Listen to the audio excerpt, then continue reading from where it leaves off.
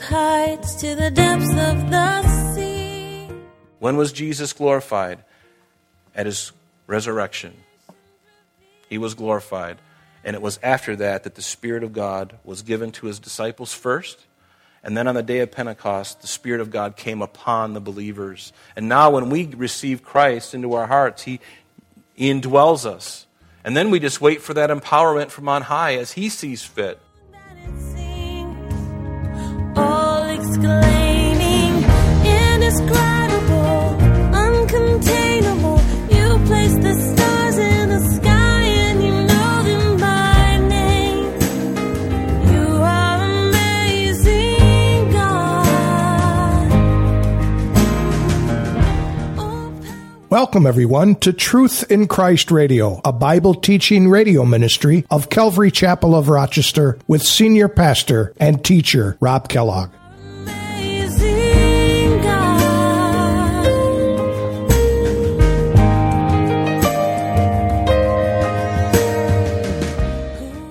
Today, Pastor Rob continues to explore the presence of the Holy Spirit, both in the Old Testament and the New Testament. Additionally, we also learn that the Holy Spirit is sent to the disciples on the merits of Jesus and in the nature and character of Jesus. The Spirit would be Jesus' officially designated representative to act on his behalf. This is another wonderful example of the truth of the Trinity woven into the fabric of the New Testament. God the Father sends God the Holy Spirit at the request of God the Son. Now let's join Pastor Rob's teaching, already in progress. Crawl into my mother's womb again and be born? And Jesus says, no, that which is born of the flesh is flesh, but that which is born of the Spirit is spirit. We were all born of the flesh. We all came out. We were born of water. We were floating around in that little amniotic sac all nice and warm until it broke one day. And then out we came, and then we started to cry because we were very happy in our hot tub. But just as we were born physically, we also need to be born spiritually because our spirit is at enmity with God. All have sinned and come short of the glory of God. And that's why we need a new nature. We need a new governor over us, and that is the Spirit of God in us. And so Nicodemus and Jesus had this wonderful dialogue, and Nicodemus came to the Lord later on in life.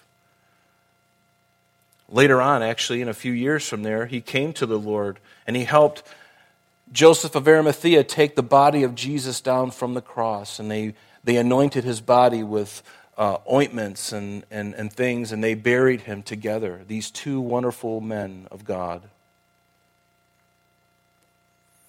And notice, he will be in you. Jesus said to the disciples, he dwells with you and will be in you. So let me ask a question. When did the Holy Spirit indwell the disciples?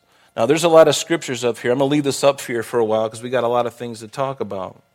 So when did this actually happen? When were they actually indwelt with the Spirit of God? And I believe if you open your Bibles to John chapter 20, just open there if you would. Most of the time I'm spoon-feeding you, and I'm just kind of giving you the scriptures. But go there, please, because this is a critical passage. John chapter 20, beginning in verse 19. Let's look at it. It says, then the same day, and now this occurred after Jesus' crucifixion, after his resurrection, the very day, the Sunday, that he rose from the grave, that very evening he came and he spoke to the disciples in the upper room while the door was closed. And it says, the same day at evening, verse 19, being the first day of the week, Sunday that is, when the doors were shut and where the disciples were assembled for fear of the Jews, Jesus came and stood in the midst and said to them, peace be with you. And when he had said this, he showed them his hands and his side. And then the disciples were glad when they saw the Lord. And so Jesus said to them again, peace to you. As the Father has sent me, I also send you. And notice verse 22, very important. And when he said this, he breathed on them and said to them, receive the Holy Spirit.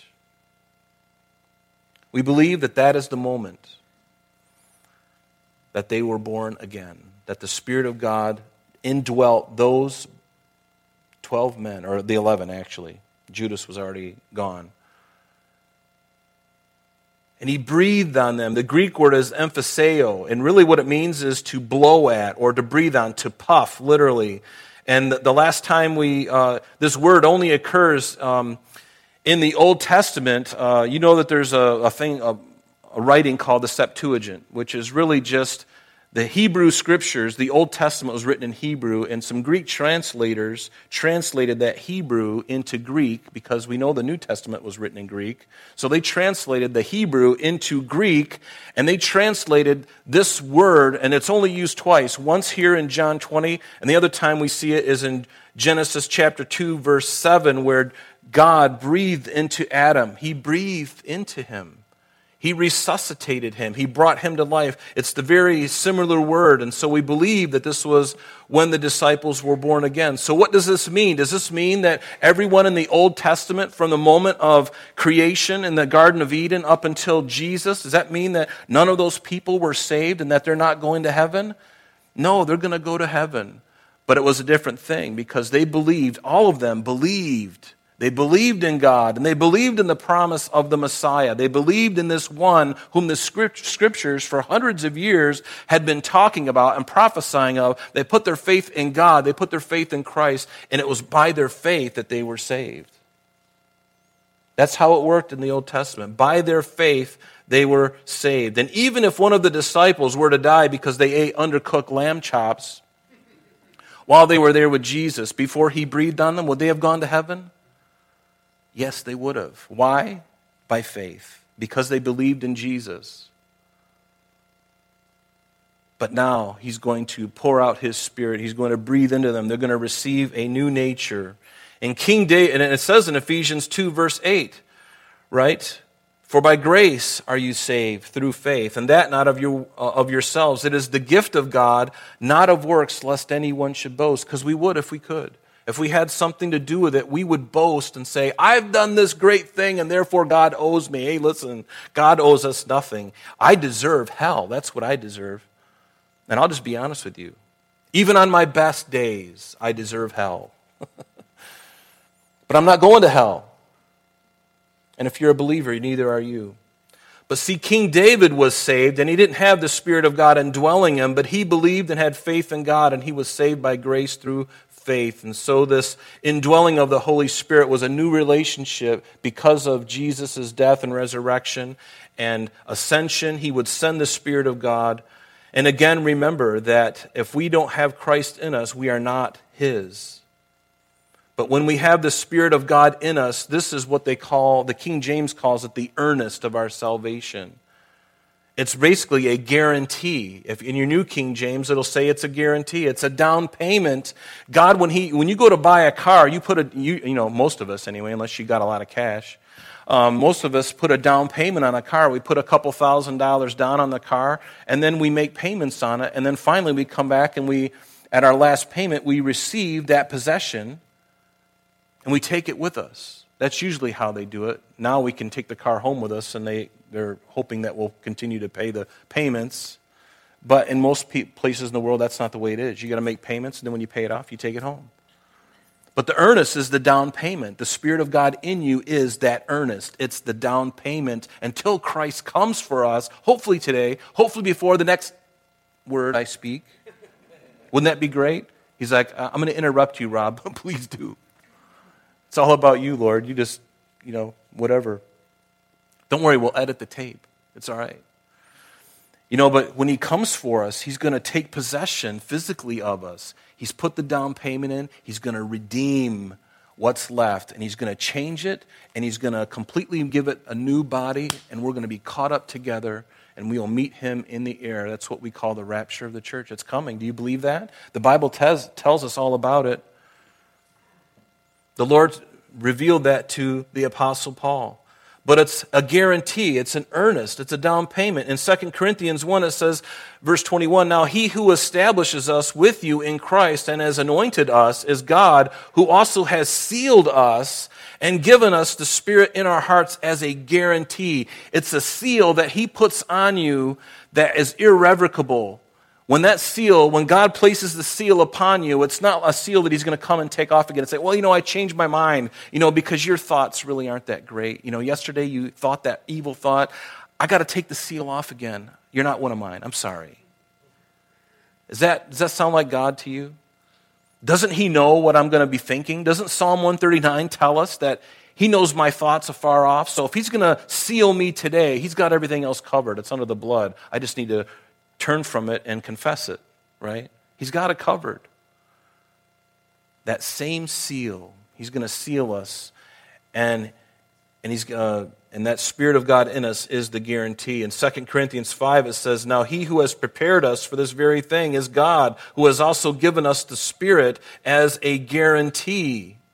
In Ephesians, it tells us, in whom, speaking of Jesus, that you trusted in him. After that, you heard the word of truth, the gospel of your salvation, in whom also, notice, having believed first, then you were sealed with that Holy Spirit, with the Holy Spirit of promise, who is the guarantee of our inheritance until the redemption of the purchased possession.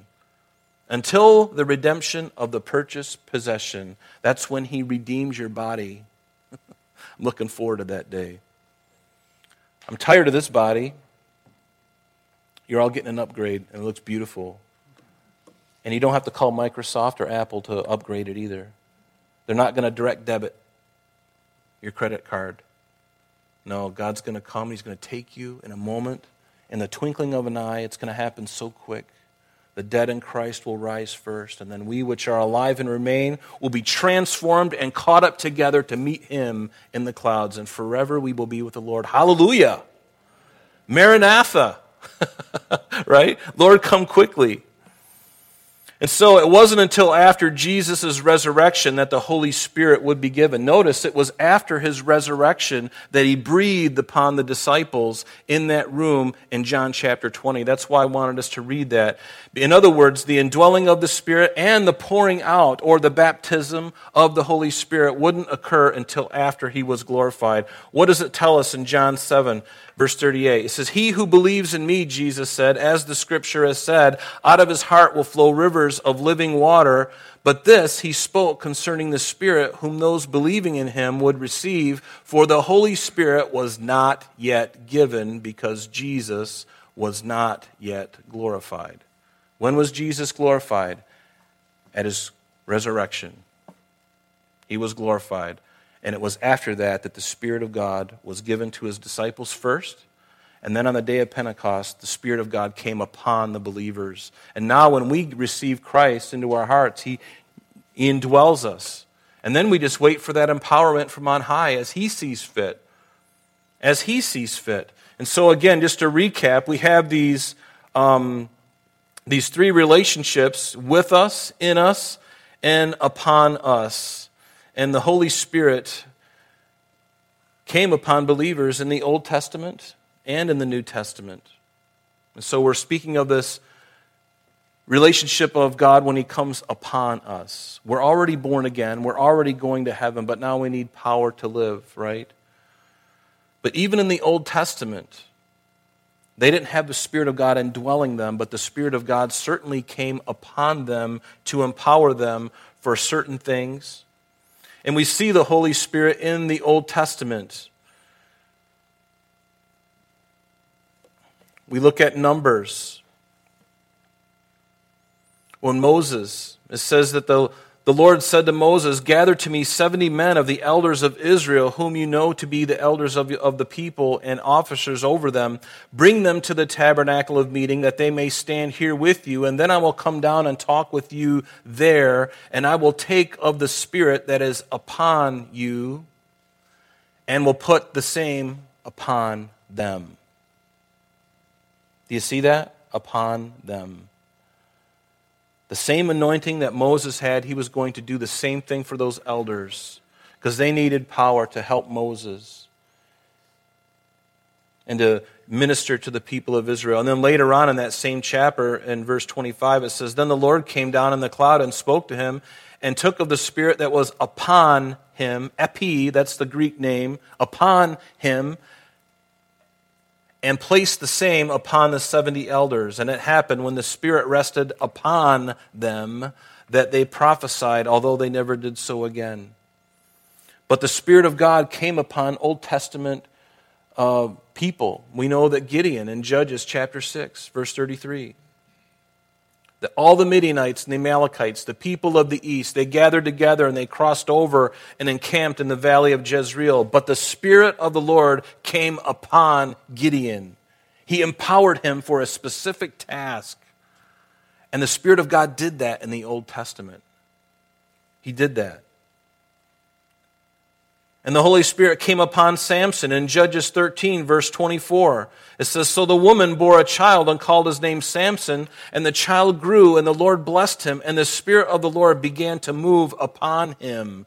In Judges 14, verse 6, this is when Samson encountered the lion on his way to Timnah to meet a Philistine woman, which he shouldn't have been doing, by the way. Bad boy.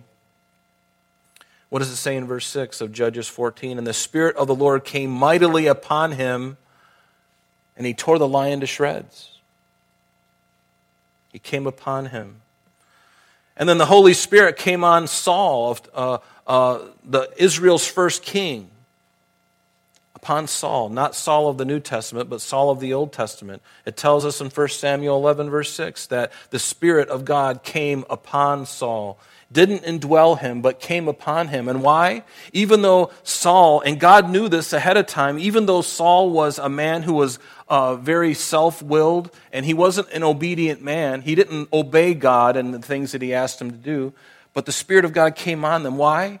Because God wanted to give him every opportunity to be a successful king, even though he didn't choose him. He knew he would be a disaster. But he's like, "Saul, there's no way you're going to be able to govern my people and do what I want you to do unless you have the Spirit upon you." And so there were times when the Spirit of God would come upon Saul. And the Holy Spirit came upon David. It says in 1 Samuel 16, it says that when Samuel visited Jesse, David's father, it says he took the horn of oil and anointed him in the midst of his brothers. And the Spirit of the Lord came upon David from that day forward. And so Samuel arose and went to Ramah. See, David also knew that the Spirit could be removed from him at that time as well. The Spirit of God didn't indwell the Old Testament believers, but the Spirit came upon them, certainly. And that's why David would make this statement in Psalm 51. He says, "Do not take away your presence from me, and do not take your Holy Spirit from me." David was very much aware. He saw it in the life of Saul. He saw the Spirit of God when Saul was, when God ministered to him. He noticed there were times when Saul was doing really well, and he also noticed that when the Spirit of God left Saul, he was a disaster. Then an evil spirit came upon Saul. It tells us that in 1 Samuel 16, verse 14, "But the Spirit of the Lord departed from Saul, and a distressing spirit from the Lord troubled him." That's pretty troubling. 1 Samuel 18, verse 12, "Now Saul was afraid of David because the Lord was with him, but had departed from Saul." The Spirit of God was no longer upon Saul. And we also saw the Holy Spirit departing from Samson. In Judges 16, it says, "The Philistines are upon you, Samson," Delilah said. And so he awoke from his sleep and said, "I will go out as before, as at other times, and shake myself free." But notice, this is such a horrible thing, but he did not know that the Lord had departed from him. He was so used to this, the Spirit of God coming upon him, and he took it for granted. He acted like it was his birthright or something, that he could somehow just manufacture this himself. And God's going, "Oh no. Samson, when you're in the flesh, I'm not going to have anything to do with you. I'm not going to come upon you in power unless I'm doing something for a specific reason." And we see the Holy Spirit in the New Testament. And again, this new experience that we have with the Spirit of God in the New Testament. First off, he indwells us. And then he tells us that he will come upon us, just as he did in the Old Testament. But it will be something brand new. We'd have the Spirit in us and then upon us. And the Old Testament prophecies even told us this. It told us in the book of Joel. Let me read it to you in chapter 2, verse 28. This is the one that you know very well. In the Old Testament, it says in chapter 2, verse 28, it says, "It shall come to pass afterward that I will pour out my Spirit on all flesh." Obviously before the New Testament time, before Jesus was born, several hundred years before. I will pour out my Spirit on all flesh, and your sons and your daughters shall prophesy. Your old men shall dream dreams. Your young men shall see visions. And also on my men servants and on my maid servants I will pour out my Spirit. I will pour out my Spirit in those days. So that even the Old Testament prophesied of the pouring out of the Holy Spirit even after the incident with the Old Testament saints, with Samson and Moses and David. Even after that, going forward in time, the Spirit of God will say, there's something else that I'm going to do. And even Isaiah in chapter 44, it says, Yet hear now, O Jacob my servant, and Israel whom I have chosen. Thus says the Lord who made you and formed you from the womb, who will help you. Notice that. Doesn't that sound familiar when Jesus said, I'll send a helper? Yes, same kind of language. I will help you. Fear not, O Jacob my servant, and for you, Jeshurun, whom I have chosen. Notice verse 3, For I will pour out on him who is thirsty and floods on the dry ground. I will pour my Spirit on your descendants and my blessing on your offspring. God was yet to do it. He was going to do it again. And it would even be more glorious for us because we'd have the Spirit of God indwelling us. And now he's going to be upon us at different times for certain reasons. Again, not for our entertainment, not the kind of stuff you see on television. In fact, I think that's one of the reasons why this is so important that we go through, because the world has, they've seen a lot of stuff on television of these guys who claim to be touting the Holy Spirit, and these guys will take off their jacket and they'll look at somebody and they'll go, pow, and that person will fall down and start to wiggle. Pow! And that person will start, fall down and start to wiggle. They'll take their jacket off and they'll wing it at somebody like they are the originator, like they are the manufacturer of it. And God is not into that. I can tell you that right now. He's not, because what does it do? It glorifies a man.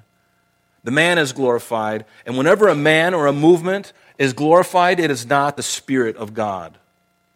If Jesus is glorified, it's the Spirit, because that's what he's come to do. And we're going to learn that as we get into the next couple of chapters, that he's come to glorify him. The Spirit of God glorifies Jesus. He doesn't glorify a television evangelist, a podcast. He doesn't do any of that. He anoints, or he brings glory to Jesus. That's what he does. He doesn't glorify a man or a movement. And then in the New Testament, we see this anticipation of the promise of the Father. Remember, in that upper room, the same day that Jesus was resurrected, it tells us in Luke 24, when Jesus appeared to his disciples, and this was at the same time around John 20 that we read, where he breathed upon him. Okay, so he breathed upon them, but then he said this in verse 46 in Luke. He said to them, Thus it is written, and thus it was necessary for Christ to suffer and to rise from the dead the third day, and that repentance and remission of sins should be preached in his name to all nations, beginning at Jerusalem. And you are witnesses of these things. But notice what he said also. Behold, I send the promise of my Father upon you. But tarry in the city of Jerusalem until you are endued with power from on high. Now, Jesus has already breathed on them. They've already had the Spirit in them, but now he's telling them of something different. Now wait until the promise of the Father comes upon you, right? That's all the time we have for today. But please join us next time as Pastor Rob continues our study in the book of John. Calvary Chapel of Rochester is located at 2503 Browncroft Boulevard, Rochester, New York, 14625. You can reach us at our church office between 9 a.m. and 4 p.m. Monday through Friday at area code 585-586-3140. If you would like to have an audio CD of today's message mailed to you in its unedited form, simply mention today's date when contacting our church office. You can also contact us via the web by logging on to www.calvaryrochester.com. There you will be able to access a number of useful things such as our location, service times, information concerning our beliefs, our ministries, contact information, and information regarding Bread of Life Academy, our new school opening in the fall of 2023. Just click the school link at the top of the page for more information. Additionally, you may also download or listen to the radio and sanctuary messages free of charge from the teachings link at the top of the page. To listen to Calvary Chapel of Rochester's sanctuary messages or Truth in Christ Radio on your mobile device, just subscribe to both through Google Play Podcast or Apple Podcast. You may also join us on Sundays and Thursdays through live streaming of our services and Bible studies. Just click on the online services link. We're so glad that you could join us today, and if there is any way we can bless you in your walk with Jesus Christ, please don't hesitate to call our church office. Remember, Jesus said, "I am the way, the truth, and the life, and for this cause I have come into the world, that I should bear witness unto the truth. Everyone who is of the truth hears my voice." May God bless you in abundance today as you walk with Him, and until next time, this has been Truth in Christ.